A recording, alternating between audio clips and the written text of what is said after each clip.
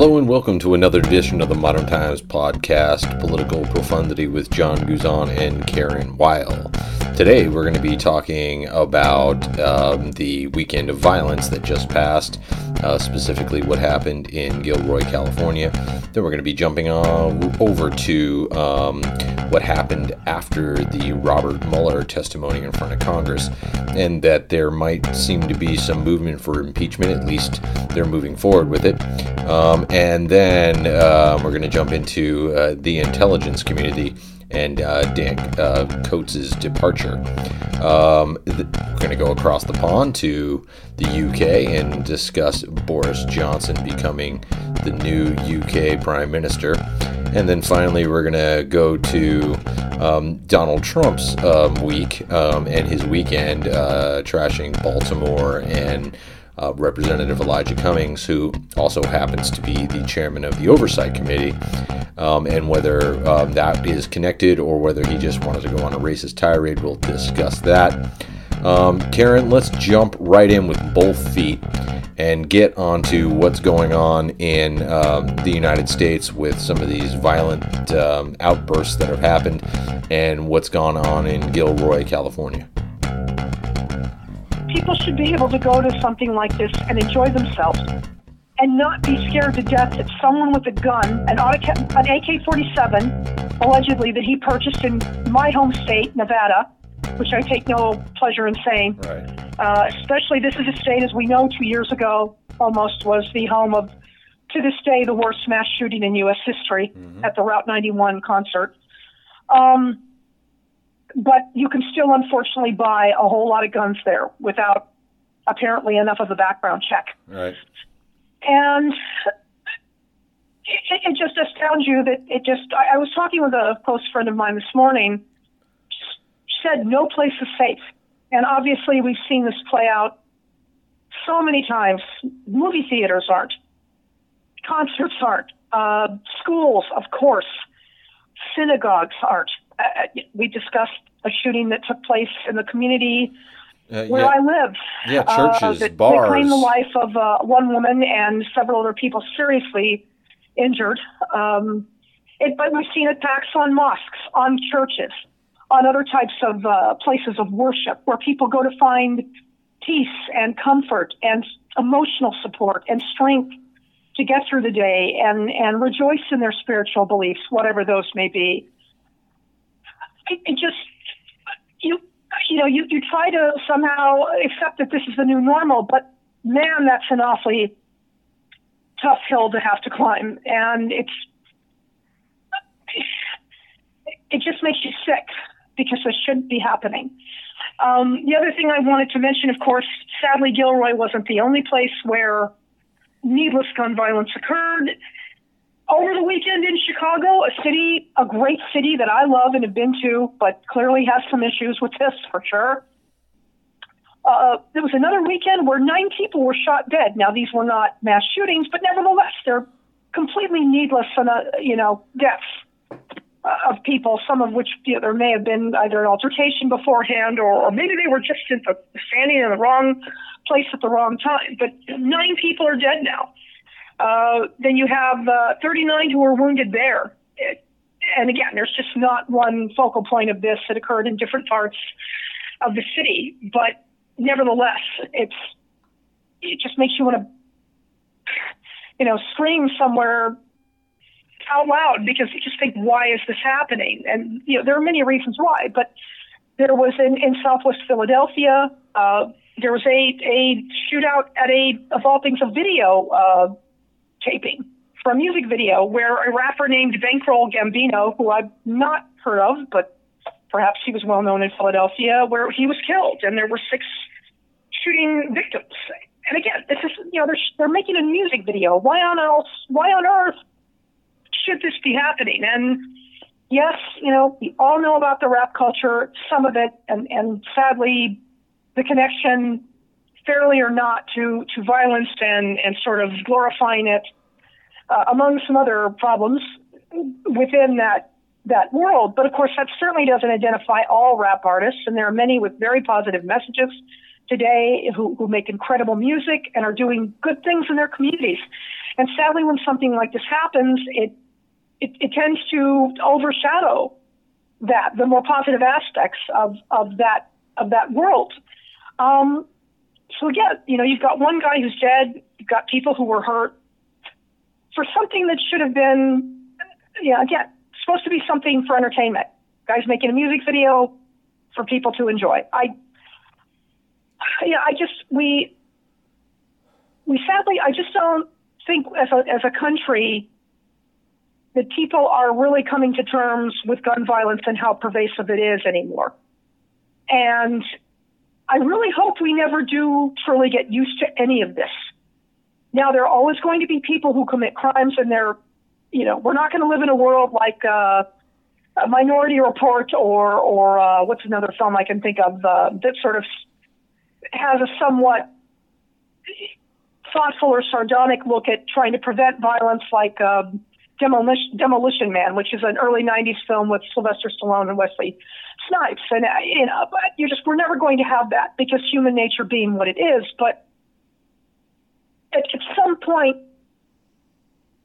people are just going to have, people in communities are going to have to try to find more constructive ways for people to handle conflict with one another.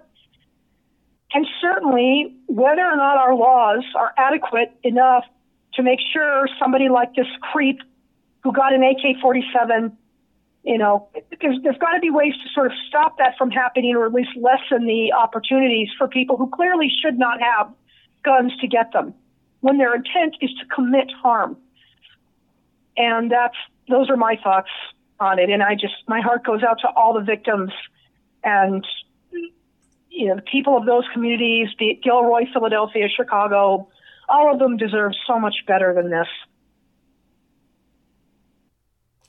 Agreed. Yeah. Are you ready to move on to Robert Mueller? Yeah. So what do you think about that? Well, as we know, for what seems now a million years ago, Robert Mueller testified before the House Judiciary Committee and Intelligence Committee and gave what I thought was a very sober, low-key, but extraordinarily important testimony on these facts. And sorry, Trump supporters, but these are the facts.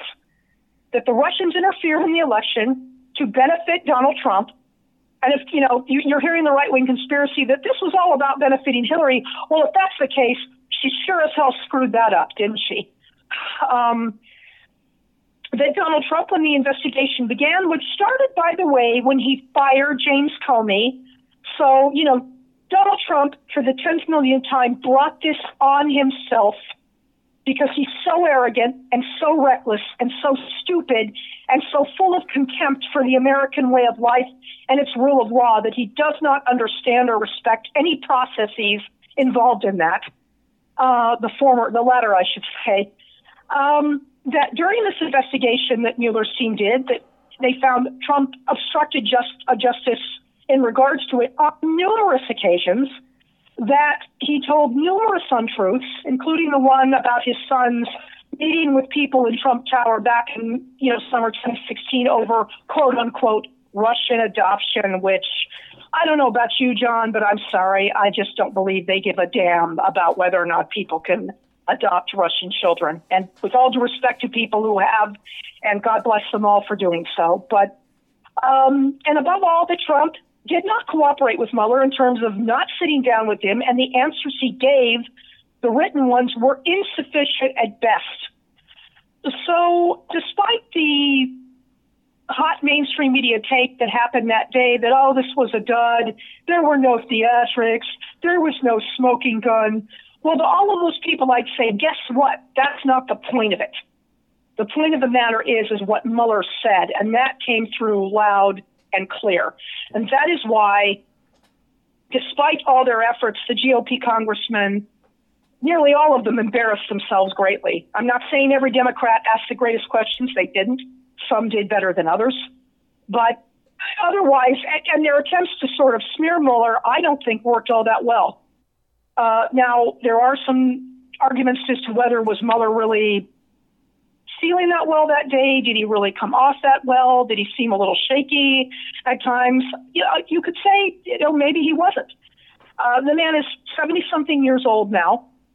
And I think another observation I have on it is that on the part of progressives and the anti-Trump crowd, that this idea that Mueller was going to come in and save all of us and get rid of Trump immediately, I'm sorry, all of that was fantasy. Donald Trump is a cornered animal, and he will do whatever is necessary to try to save himself, and he does not care who he hurts in doing that. So the idea that this report, which what did come out, it was heavily redacted, was going to be enough to drive him from office was, naive at best. Now, rest assured, if this were a Democratic president, he or she would already be gone, because the drumbeats for them to leave would have been deafening, and most of the mainstream media happily would have played a role in that. Which leads me to make my next point, and I take no pleasure in saying this, but there are certainly corporate elements of the mainstream media, I believe, and I'm sorry to say it, want Trump reelected. All because of ratings and clicks, which is irresponsible beyond any comprehension. Now, that I want to say also that I am not comparing them to the hundreds of the hardworking journalists in D.C. who every day write incredible stories exposing the corruption of this administration and, pretty much driving home the fact that Trump obstructed justice and broke the law many times over in terms of the whole Russian connection. But clearly you have corporate elements that are happy to go ahead and trash Robert Mueller or downplay his efforts. And it's maddening. It's disgusting, although I would urge people to tune that out. And all you have to do is read the report or listen to the whole testimony that Mueller gave, and you'll find a lot of very solid, a lot of solid information in it. And I think, frankly, that's why Trump was freaking out when it's so funny, if you might recall the week before when Mueller was supposed to testify and did not, that, Trump went ahead and held a rally, which made him look especially stupid, because if that was the attempt to divert, that also didn't work. But I think another main point of all of this, John, Mueller is a decent man with incredible integrity who did everything that he could, considering the restraints around him, to investigate this lawless individual. The problem is he's an institutionalist from another time, and that isn't his fault. I have been saying this over and over again. The sad reality is our civic and governmental institutions were not prepared for somebody as venial, as reckless, as immoral, and lawless as Donald Trump coming into the presidency. Now, the good news is it seems like some of those institutions are slowly but surely starting to strengthen, but we paid a terrible price in the meantime for it. And those are my thoughts on, this whole past crazy week and the aftermath of it. Can I ask you, you kind of made an allegation there that you thought that a lot of corporate interests want to see Donald Trump reelected. Can you kind of expound on that for me and let me, how do you see that? I will. I'm happy to explain it, John. You watch, and I'm not a fan of his, so I avoid Meet the Press with Chuck Todd, who I think basically is just a hack and then some. If you listen to this guy again, trashing Robert Mueller, not talking about the substance of what he said, it was just this was bad optics and bad theater. And you've got to wonder, what is the point of him doing that? There are too many people, and he's not the only one. You had, now obviously Trump has turned on both of them, but you have the host of the Morning Joe program, Joe Scarborough, and Mika Brzezinski on MSNBC, the supposedly liberal network, which, only some of the programs on it are all that liberal. Certainly a lot of the coverage isn't, and nor should it be if it's straight news coverage. But, they enabled Trump for a year and a half, gave him all kinds of airtime. I don't recall them having Hillary Clinton on, and maybe they had invited Mrs. Clinton, and she decided not to appear, which was a mistake on her part. If she didn't, I will just say that. But They enabled this guy. They gave him billions in free advertising. They certainly didn't do that with other, with any Republican challengers as much, and certainly not with Hillary Clinton. Maybe a little bit with Bernie Sanders, and that's only because Sanders was a very new quality at the time in terms of him running for president. But I'm sorry, John. They basically enabled Trump for a long time, and then, like everything else, or like everybody else who gets close to this guy, he turns on them. So that's my comment. I am not saying all parts of the media are doing this. Please don't get me wrong. It is some within the corporate mainstream media that I think would love to see Trump win another term, again, mainly for ratings and for clicks on their website. And to me, that's just not a good enough reason. I hope that answers your question. It does. Yeah. Would you like to hear my thoughts on it, or do you just want Absolutely. to move on to our next topic? I talked enough and bored the hell out of everybody. It's your turn to enlighten us, and I'm sure you'll do much better. I don't know about that. But, as far as, Joe and, the whole Morning Joe thing, I think a lot of people saw it as a sideshow, and no one thought that he was going to win. So, and I think, we've talked about this on this podcast before. There was a Bob Stump that was here in Arizona that was a congressman for decades. And I thought the best thing I could do is highlight that a guy that was running under the name Bob Stump was really using his middle name is now what was Robert, and he was running. No one seemed to pay attention. And, I just think it's, the electorate, elected him. I think that they feel some sort of guilt to that, which is why I think they hammered Trump so mercilessly this time. And I think, you always kind of thought shining light on it is gonna do more to defeat him, but that's not the case necessarily. And I think, clicks will always be there. I think views are always going to be there. I mean, you're a major news network. I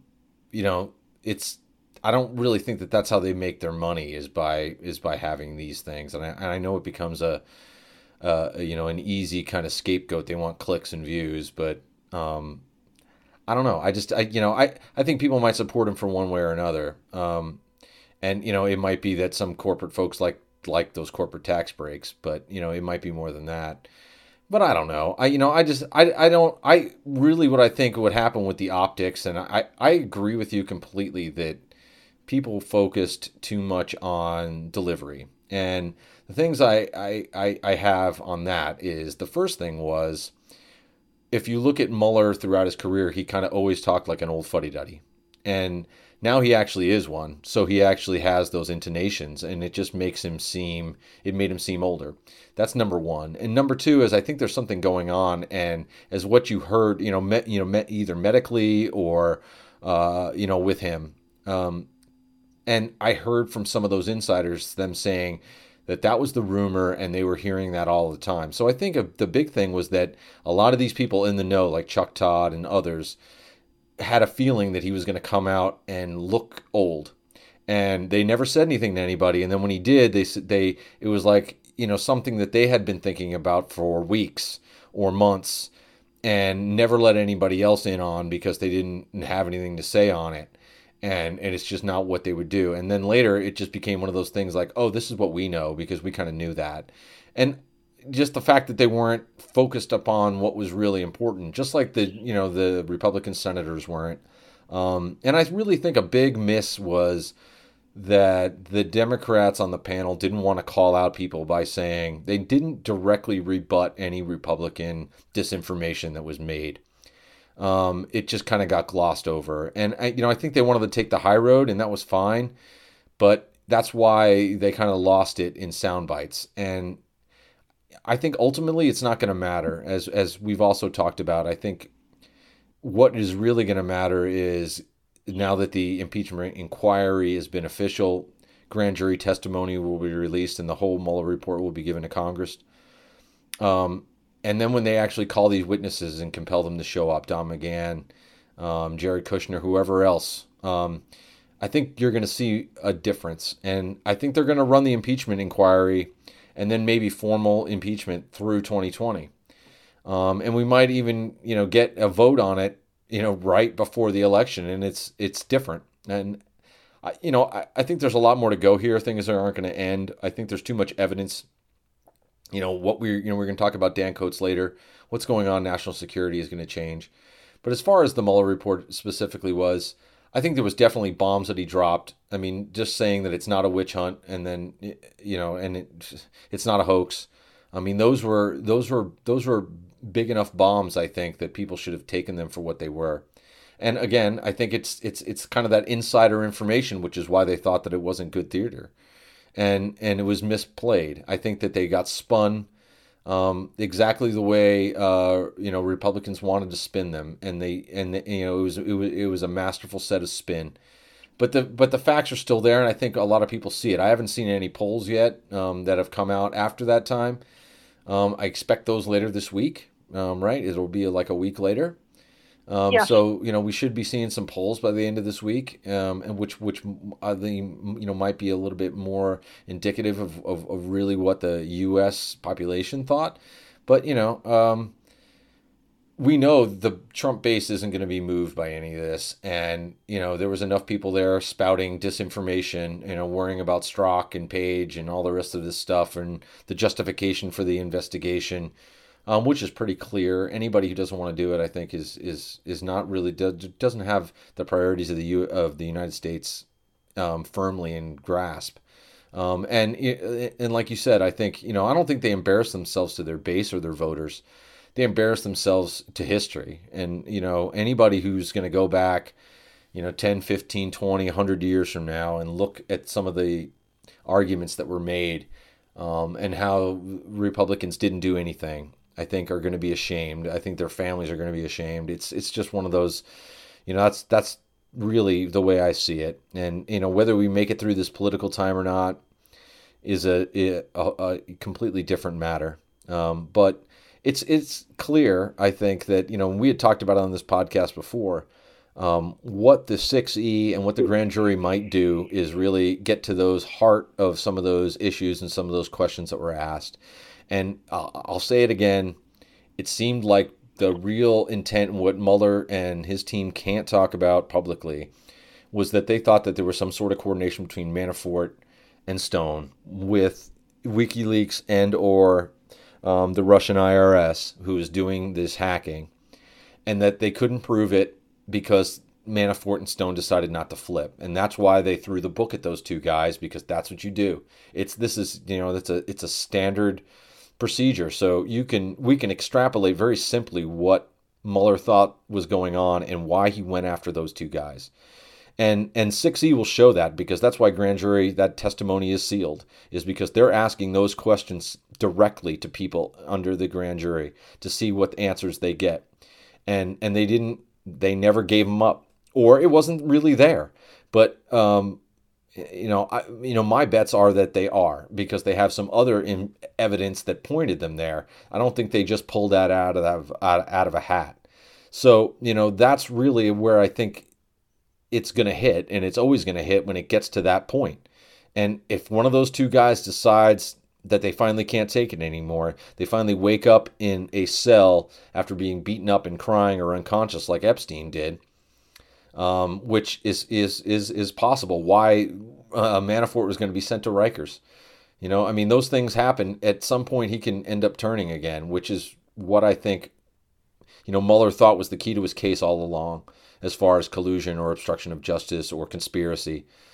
It was there. So I don't know. That's my take on Mueller and really the reaction. So you make a lot of really good points. Just one minor thing I want to say about the corporate mainstream media. What makes me believe there are elements of it that want to see this monster back in office, because several years ago, now disgraced former CBS chairman Les Moonves made this infamous statement: Trump may be bad for America, but he's good for our business. And everybody was laughing in the room. They thought it was funny. And again, it may be because they thought, oh, there's no way in hell this freak's going to win.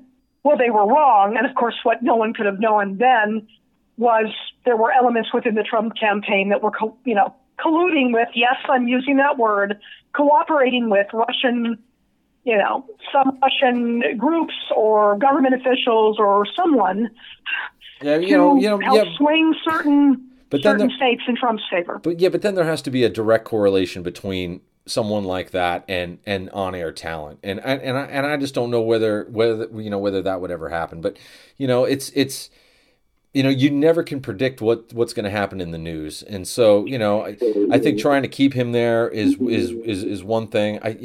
The degradation of media clicks and likes to these other elements, and how he keeps undermining really, mainstream media, for lack of a better term, whatever that means these days. I guess the old established media companies, I think, whatever that means to them, I don't think that helps their business model. And any wise corporate manager wouldn't want to, allow somebody that keeps degrading them. And as we saw, recently, Trump wants to open up, coverage of the White House to a lot of different other news organizations, which would take away their monopoly.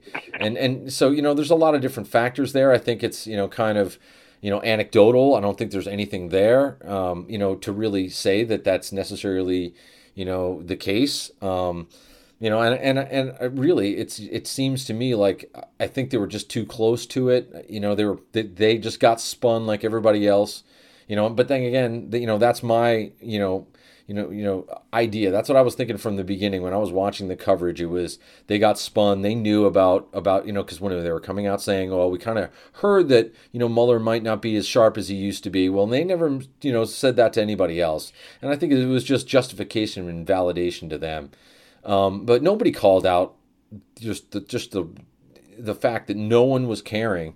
It seems like what happened, and then what happened in the Senate, vindicated that afterwards. They tried to pass the election protection, and no one cares. And I don't know, but I just don't think there's a connection between corporate America and the on-air talent and on these TV networks.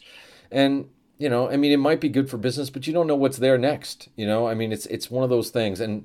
But anyway, I guess we can kind of discuss it. It's just hard to find that there'd be, besides corporate, tax breaks, because, Moonves might say that it's good for business, but he might mean it's good for his bottom line, or it's good for his corporate bottom line because they gave a tax cut, which might go up if he loses.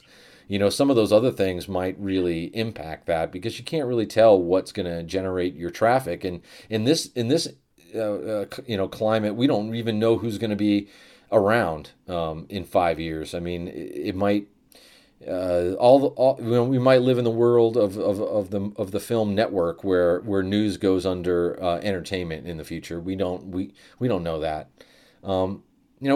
Yeah, I stand by what I said earlier. Sorry. No, you can always you can stand by it as much as you want, but I'll keep standing by in that.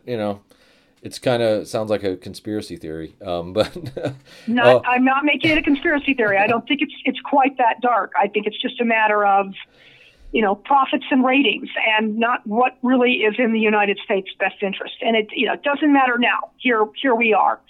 And there are numerous media outlets that are doing stellar work on exposing the corruption inside this administration, and they deserve so much applause for it. All right, you want to move on to Dan Coates' departure? Seems like we're losing the DNI, and maybe he's going to be replaced by one of the main guys who kind of threw Mueller under the bus last week. Well, attempted to throw Mueller under the bus. I don't think he succeeded either. But he was auditioning for Trump. He did, but the bus just drove right over him. How about that? He threw him under the bus, but the bus just drove over him. Fair enough. Okay. So, yeah. But we're talking about Ratcliffe of Texas. Yeah. Go ahead. Well, just that basically anybody who was, again, following the hearings and listening to Ratcliffe question Mueller, which I'll give Ratcliffe credit for being articulate and being smart and sort of weaving a thread. That's something people like Louis Gohmert and Jim Jordan are simply not smart enough to do. That being said, it looked like he was overzealous, and it honestly looked like he was somehow really going the extra mile for Trump. And now we know why, because Trump is going to have him replace Dan Coates, who is a highly respected, admired leader in that group, and the National Intelligence Director. And Ratcliffe has absolutely no experience with this whatsoever that I've seen. If somebody wants to point out otherwise to me, then fine. But I just, you've got to wonder why on earth Trump is doing this. And the only logical explanation is because Ratcliffe went ahead and, tried to smear Mueller to please Trump, and now he's getting rewarded for it. Coates submitted a letter of resignation on Sunday, and it was a rather terse one. It certainly did not go out of its way to praise Trump. Coates has clearly been very unhappy since Trump got into office. He has, told Congress on numerous occasions, our systems are under attack. This is a problem. And, Trump couldn't care less about it. He didn't say that because he couldn't, but he's broken publicly with him on several fronts, including testimony about North Korea, about Iran and Syria. For example, he told the Senate earlier this year that North Korea was most likely not going to give up its nuclear weapons. So all of Trump's cheap stunts, including walking over the DMZ and shaking hands with Kim, that went nowhere. He's also said, Coates has said, now Iran's not yet seeking a nuclear weapon, and that the Islamic State remains a powerful force in Iraq and Syria. Now, Iran, we pulled out of the deal. That's pissed off the mullahs in Iran. I'm no fan of theirs, so it's just unclear where any of that's going to go. Certainly seems now like the Iranian government would have an excuse to say, hey, we're not going to deal with you anymore. We don't have to do anything you say, which is not good for anyone, might I add.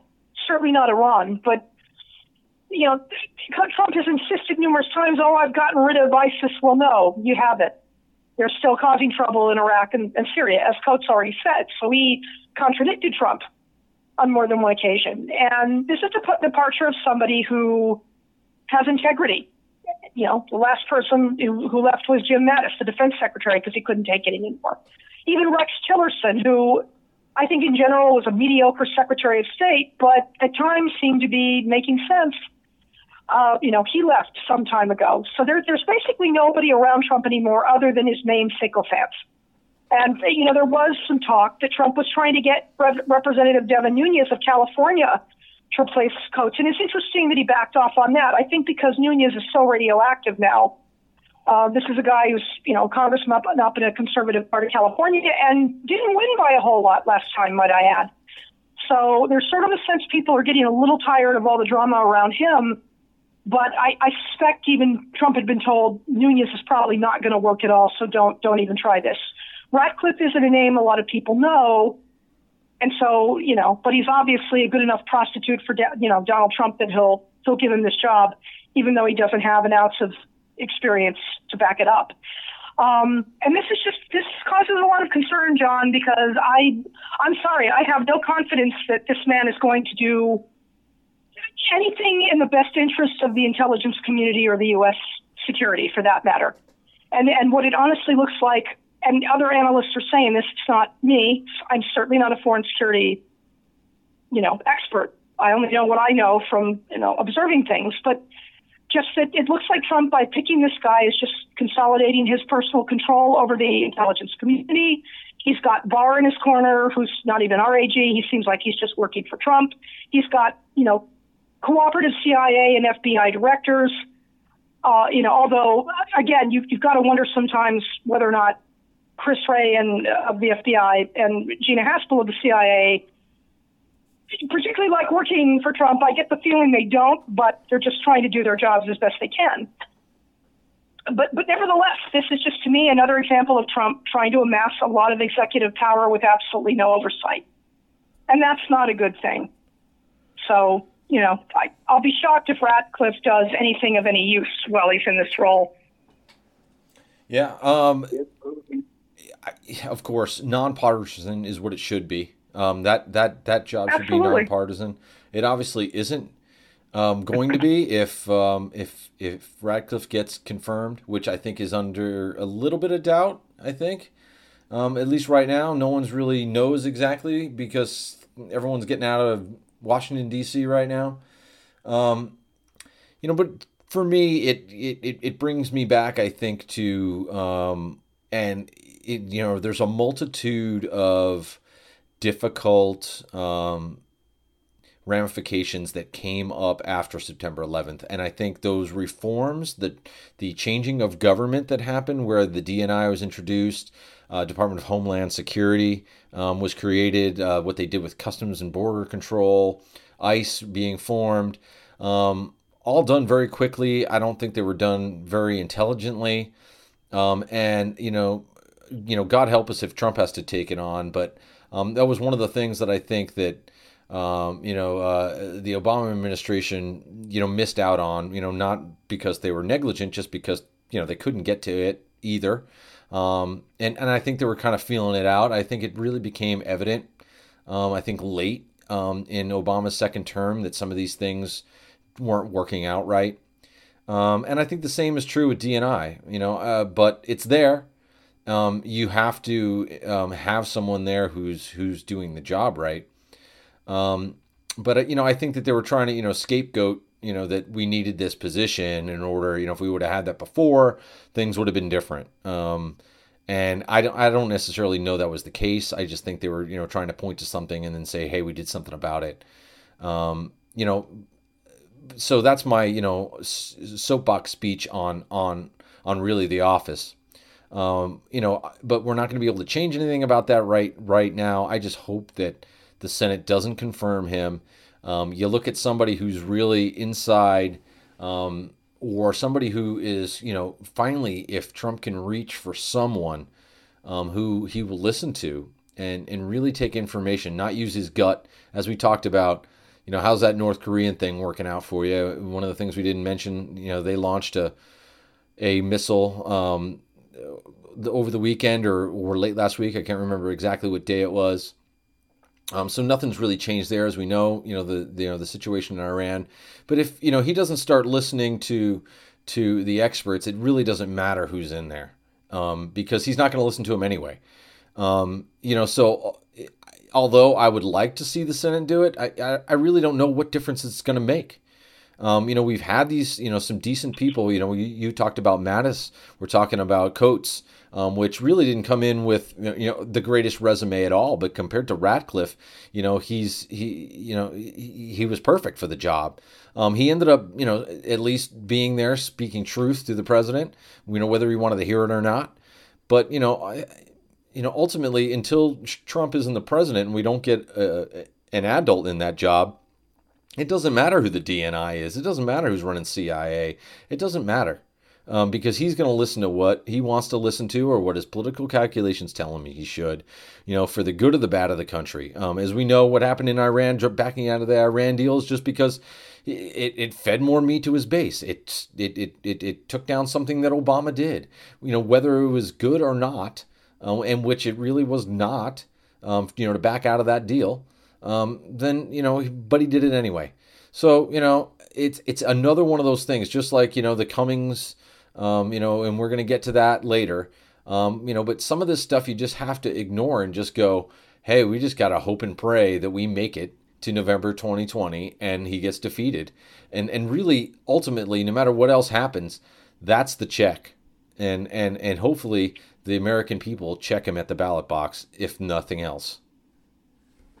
Well, that's true. I agree with everything you said. I just think, again, Donald Trump is not interested in anybody with any real experience or, legitimate integrity. He's simply interested in people who will kiss that very fat rear end of his and do whatever he says, to the detriment of our country. There you go again, Karen. I think, unfortunately, Ratcliffe was auditioning for him the other day, and he's getting his job. Yeah. So, hang on, everybody. And I never really have any disagreements with you on this podcast, really, ultimately. You are more than welcome to, and I welcome disagreements from people listening to it, but by all means. I just have to make this one point, that, if we can somehow not have any sort of visualization of Donald Trump's butt. I'm sorry. I'm sorry, folks. That does make you lose your lunch. My apologies to everybody. Big fat ass. That will require therapy. I saw him in the locker room, and it was hey, guy. Okay. Oh, man. Sorry. We have to laugh a little. Something, right? I mean, because I just saw his face as two cheeks. But anyway, let's just. Oh, my word. Okay, let's let's quickly jump across the pond. And no, we're not going to be talking about Meghan and Harry. Although I wish I could expunge them from every sort of news I see, because if I don't care about anything more, there's anything I care about the least, it's the royal family. I really have no care whatsoever. But anyway, so we have Boris Johnson here, the man who some call Trump with an accent, Trump with a forward pulled haircut. Probably, and I hate to do this, but their back ends probably look a lot the same. But he is now the UK Prime Minister. The guy really pushed, Brexit. Who knows? Russian asset, who knows? I don't know. But he's now the UK PM. He says they're doing Brexit no matter what, deal, no deal. I don't know if you had also seen, they'd spent, he's supposedly trying to authorize the largest public relations campaign since World War II in order to sell the UK on no deal. This just seems like, I don't know, the attack on Western civilization is unending. It's hard sometimes not to feel that way. Britain, which has been for many decades our staunchest ally, our closest friend internationally, obviously our relationship, being 300 plus years old, and certainly at times a highly complicated one. I believe we did have a war with this country once, but nevertheless, and as somebody who's traveled to the United Kingdom several times, and in general is a huge fan of Britain and the British people and the people of the UK, because it's obviously not just England, it's Scotland, Northern Ireland, and Wales, all very, different, interesting parts of the country with their own, languages and customs and culture and accents, certainly, very different politically as well. But it just, Brexit was troubling from the start. And we've talked about this. We've talked about the gamble David Cameron, attempted and that ended his career, that Theresa May inherited this and frankly didn't do any better of a job, although in fairness to her, she was not in favor of it, but she kind of adopted the party line and it cost her everything. And now you have a guy who, again, was sort of Donald Trump as a political figure before Trump became a daily nightmare for this country. Just loud, obnoxious, uncouth, although the difference between Johnson and Trump, Johnson's actually pretty smart, despite his vile remarks, doesn't excuse them. But this is a guy who is well-educated, so he knows better. But it seems like he's just as transactional as Trump is and simply interested in whatever will advance him at the expense of his home country. And frankly, it was a done deal several weeks ago that he was going to become the prime minister. He had the backing of the Conservative Party. I believe the next election for the country is 2021. So then the British people en masse will have a chance to either, hopefully vote him out. But this is a guy who's going to, plow forward without any real plan in terms of the UK properly exiting the EU, which is going to have most likely, let's hope not, but horrible economic consequences for that country. And in the long run, people think what happens in another country never affects me. Well, sometimes it does. And I'm not just talking about a terrorist attack or something like that. Sometimes another country's economy has ripple effects that start hurting ours. That's why we worry about the Chinese economy, for starters. And certainly the EU, which right now is pretty fragile. And there are a lot of reasons for that, some of which are the fault of EU leadership, without question. But these things matter, and we can't simply tune them out. So this is extraordinarily troubling. If the UK can't get out of this without some kind of firm deal that's going to keep that economy on a solid footing, I don't even want to think about how bad it could get. And when you have somebody who espouses racist, sexist views the way Johnson has, again, it's a really toxic mixture. And by all accounts, when you look at polls, people seem to hate him as much as Americans hate Trump. So, again, you've got this corrosive, toxic feeling going on in a country when it needs someone to actually properly lead it. And if they're going to do Brexit, okay, although I think most would agree now, it's time for just a second vote on this. But if they're going to do it, then it needs to be done by somebody who really has the best interests of the UK at heart, and yes, to some degree, believe it or not, of Europe itself, because the UK and Europe do have so many ties. So it was just depressing when Johnson was named the PM, because you are not assured of a good outcome, or even you really don't have any hope of a good outcome from this, because this is another guy who, I won't say he may not be as malevolent as Trump is, but he sure damn well comes close. Yeah, you mentioned that Johnson is probably smart, but there's a difference between, knowing that there wasn't airplanes in the 18th century, like Trump made a mistake on July 4th. He might understand that. He might know facts, but it doesn't make him, smart as far as, knowing right from wrong. A lot of people who are smart have wrong opinions on things. But again, it's all your perspective, and everybody's allowed to have their own opinions. Even people who are misogynists, I will defend their right to be so, whether I agree with them or not, because right.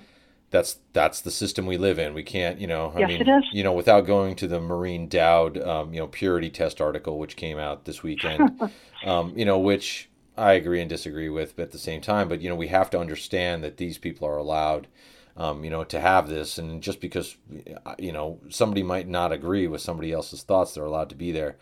But I don't necessarily know if Johnson's smart or what his motivations are. I just always, the reason why I don't like Brexit is because, I think there's a real, it was a real sense of progress to start at EU and to realize that, you're kind of these interconnected countries. You're very small compared to modern day countries that you're competing against. And it really made a lot of sense economically for that region to join together in order to have common defense, to have a common currency. Again, another big thing that the UK never did is they never adopted the euro. That was always a point of contention when they were going to do that. But as we know, it's really the xenophobia which really kind of drove Brexit. I think a lot of the people that voted for it wanted to be able to create their own immigration policies, some of those other things that they felt like were taken out of their hands by the EU. But it was progress. I really think, we can't have the feeling that, people coming together is always good, and Europe coming together is one. I think, I just generally felt like it was progress and it was good, for those reasons. And to see that sort of disintegrate a little bit, especially when you lose the UK, it's as big as losing, trying to have an European Union without Italy or France. I just don't think it's possible. Now, you lose Belgium, that's, I don't really want to, attack those folks, but it's not as symbolic as it is to lose one of those three major countries. So I just hope that they're able to work something out. I think, things will be able to be handled, I think, and worked out, smoothed out over time. I don't think it'll be the end of the world. I just think it's really a shame. And, we've talked about on this podcast before that it really felt like Brexit and that whole thing had that same interference from foreign governments that want to see the West weakened. And we know that there was foul play done during that election as well. And, and Johnson's there now running the UK, and Trump is now running the United States. And it seems like all these leaders and these policies haven't really just been done in these countries. And in these worlds we live in, it's even more important, I think, that, countries join together. And but that's my own opinion, and I'm sure people will disagree with that too. But when you have a government like what goes on in Russia, really trying to sanctioning, bringing other countries down, this is what you get. and this is what the result is: fractured societies, and people at each other, not being able to find the common features that make us great, but identifying the things that differentiate us and why we shouldn't love or and why we should hate one another. And it's a stretch on how we can get there from here with our fractured society. And again, even I've used social media in this podcast, and I've sworn that I'm no longer going to say it because it's not media. It's just social networking. But you can network socially now across the world, across the country. And the way that these networks all work is you can have, if you have enough fake users, it'll be predominant. And that's what's happened. And we're reaping those poor rewards of it. So it's a sad thing. I think just seeing Johnson there is not really what I ever wanted to see. But there it goes, and we're going to have to live with it. And, it's up to us. Jefferson said every democracy, every republic is only as strong as the generation that is executing it. And this generation has done a poor job executing it, and mainly because they're buried in Facebook, they're buried in Twitter, and they don't understand. And everybody that spends too much time on these social networking sites, I think, gets splintered, and it's a sickness, and until people decide to get off of them, it's never going to get any better. But that's my 2 cents on this, and I'm just going to leave it at that. Right. Well, you say a lot of very thoughtful, important things. I mean, back to Johnson real quick. I mean, there are clips of him admitting that he doesn't have the faintest idea in terms of what's in the general agreement with the EU regarding tariffs and trades. Okay, I know, boring stuff. However, he's also been claiming that this is why he wants Brexit to happen, yet he doesn't know what the heck he's talking about. Yeah. I just, good luck, Britain. Yeah. I so can not only very hope smart. Not very smart. Maybe smarter than Trump, but not very smart. Not a hell of a lot. And you talk about social media. I think not just for the U.S., but I think for a lot of Western democracies, some more so than others. I think, frankly, again, people have taken democracy for granted. They've gotten too comfortable. They have, tuned out real news. And this has been going on for decades. We're not just talking about since Trump or even 5 years ago. We're talking about 30, 40 years of this now. And sadly, some like Trump and Johnson are the result of it. So if nothing else, and certainly there seems to be a lot of strong opposition among the UK populace to Johnson, and I suspect he's in for a rocky ride no matter what. But I think if nothing else, that is waking people up to the fact that they can no longer just be bystanders to our democratic process, or our republic for that matter, that they've got to play a role in it. That starts obviously with voting, but knowing what's going on and giving a damn, that's half the battle. So at any rate, my heart goes out to the British people, and, most of them deserve better too. Well, let's move over to, and I want to stay on this very, quickly. Our last topic here, I kind of want to stay on it for not very long. I'm going to give you your time, and you can say whatever you want, but I just want to say my 2 cents on it is what I had seen over and what I had heard, from others, and I think it's kind of, informed my opinion on it, is that it's a form of distraction. We came out of impeachment, out of the Mueller testimony. Impeachment was on the fore. Trump goes out and says what he says, and all of a sudden all the news shows are talking about racist Trump, and nothing is going to make a difference. People know that. It's not going to change anybody. The Republican folks are going to still defend him or just be quiet until it passes. And they know that it's just deflection. And obviously, from all that I've ever heard about Elijah Cummings, which is a long time, I've been watching, reading in the news since the 80s. You know that the guy can be respected. I've never heard a bad thing about him besides just, maybe some kind of political argument. But he's one of those guys that's been a public servant forever. What happens in inner cities is doesn't really have anything to do with Congress people. What happens in some areas, we don't have a equal system. You can have billionaires and you can have people that are homeless. And when you have situations like that, and we have the society that we have, you're going to have places that aren't the greatest things to look at. And if you want to focus on it and point at somebody and say it's Elijah Cummings' fault, it's wrong. It's just deflection. It's disinformation. It's horrible. What that says about Trump is the same old crap it always said about him. We know. And the last thing I want to say is I wish that finally news media, mainstream media, anybody would finally come together and say, we are not going to use Twitter as a source anymore. Then we don't have to pay attention to this stuff. You force Trump to go back to the briefing room. You force him to put out at least press releases or do something else that you decide you're going to really, cover or not. You want to let these third-rate media empires go ahead and quote Twitter. You let them do it. But for what really matters, it's chasing that Twitter thing. Where now even the newspaper of record here in Arizona will do stories based upon other people's stories. They will do stories based upon Twitter feeds, which it just, you can't believe it. It's so too easy for people to do disinformation and to make this work and to just really subvert the information stream.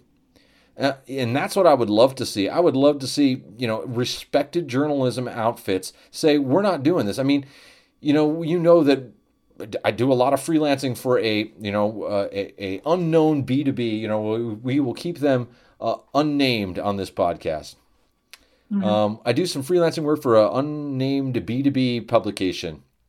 They won't take Twitter comments, but you'll go to the Washington Post, you go to the New York Times, you go to CBS, you go to all these other places, and they have somewhere along the line accepted that that's okay. And that's also part of the result we have. If no one would cover, at least in the large and supposedly credible journalistic organizations wouldn't cover these things, we wouldn't have the tail chasing the dog, which is what we have. And that's it. That's all I got to say. I have nothing else to say, but when I've been to Baltimore, it's a nice city. I love the crab. And there's good and bad, like in every city. Talking about rats, Donald Trump comes from New York. I've seen more rats in subways in New York City than I've seen anywhere else I've ever been. And, you want to go on a subway at midnight, you will see rats in New York City all over the subway. That's it. Thank you. Your turn.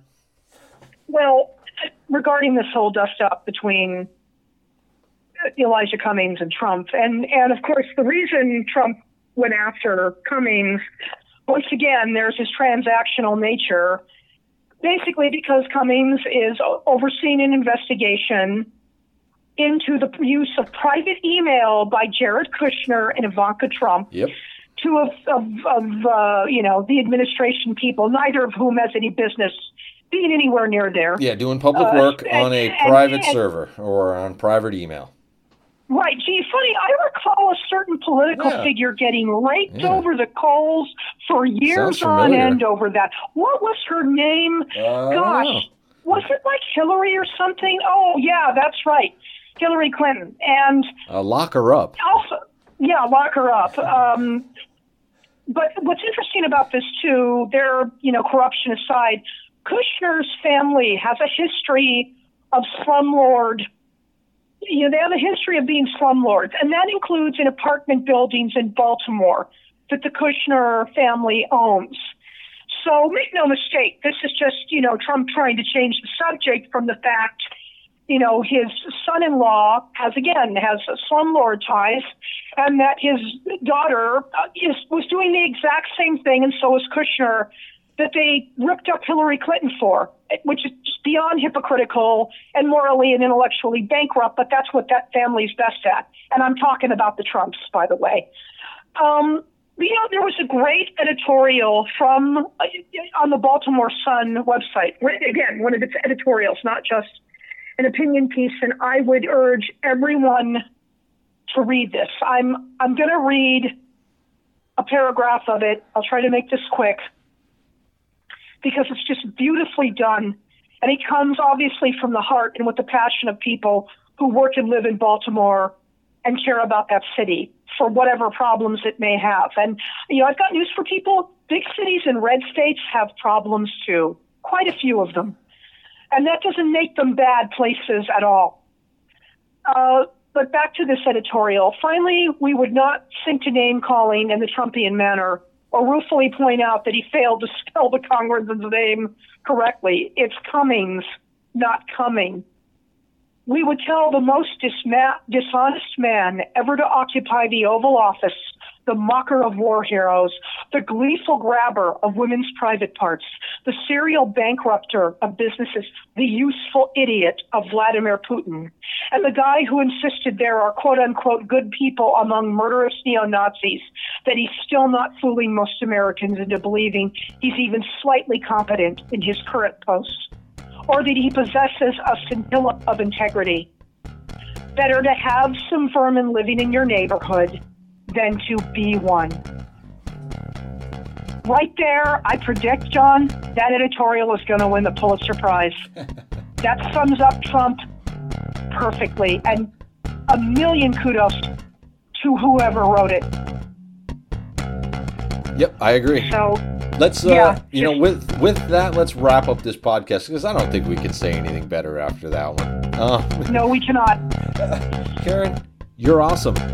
Thank you.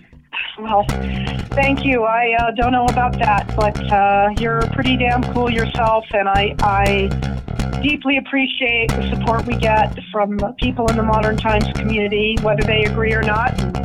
Always welcome hearing from people who don't agree. And just to ask everybody to take a moment, please, to think about, the men and women and young children who died this week in completely needless acts of violence, and to keep them in your prayers.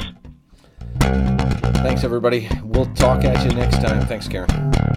Thank you, John.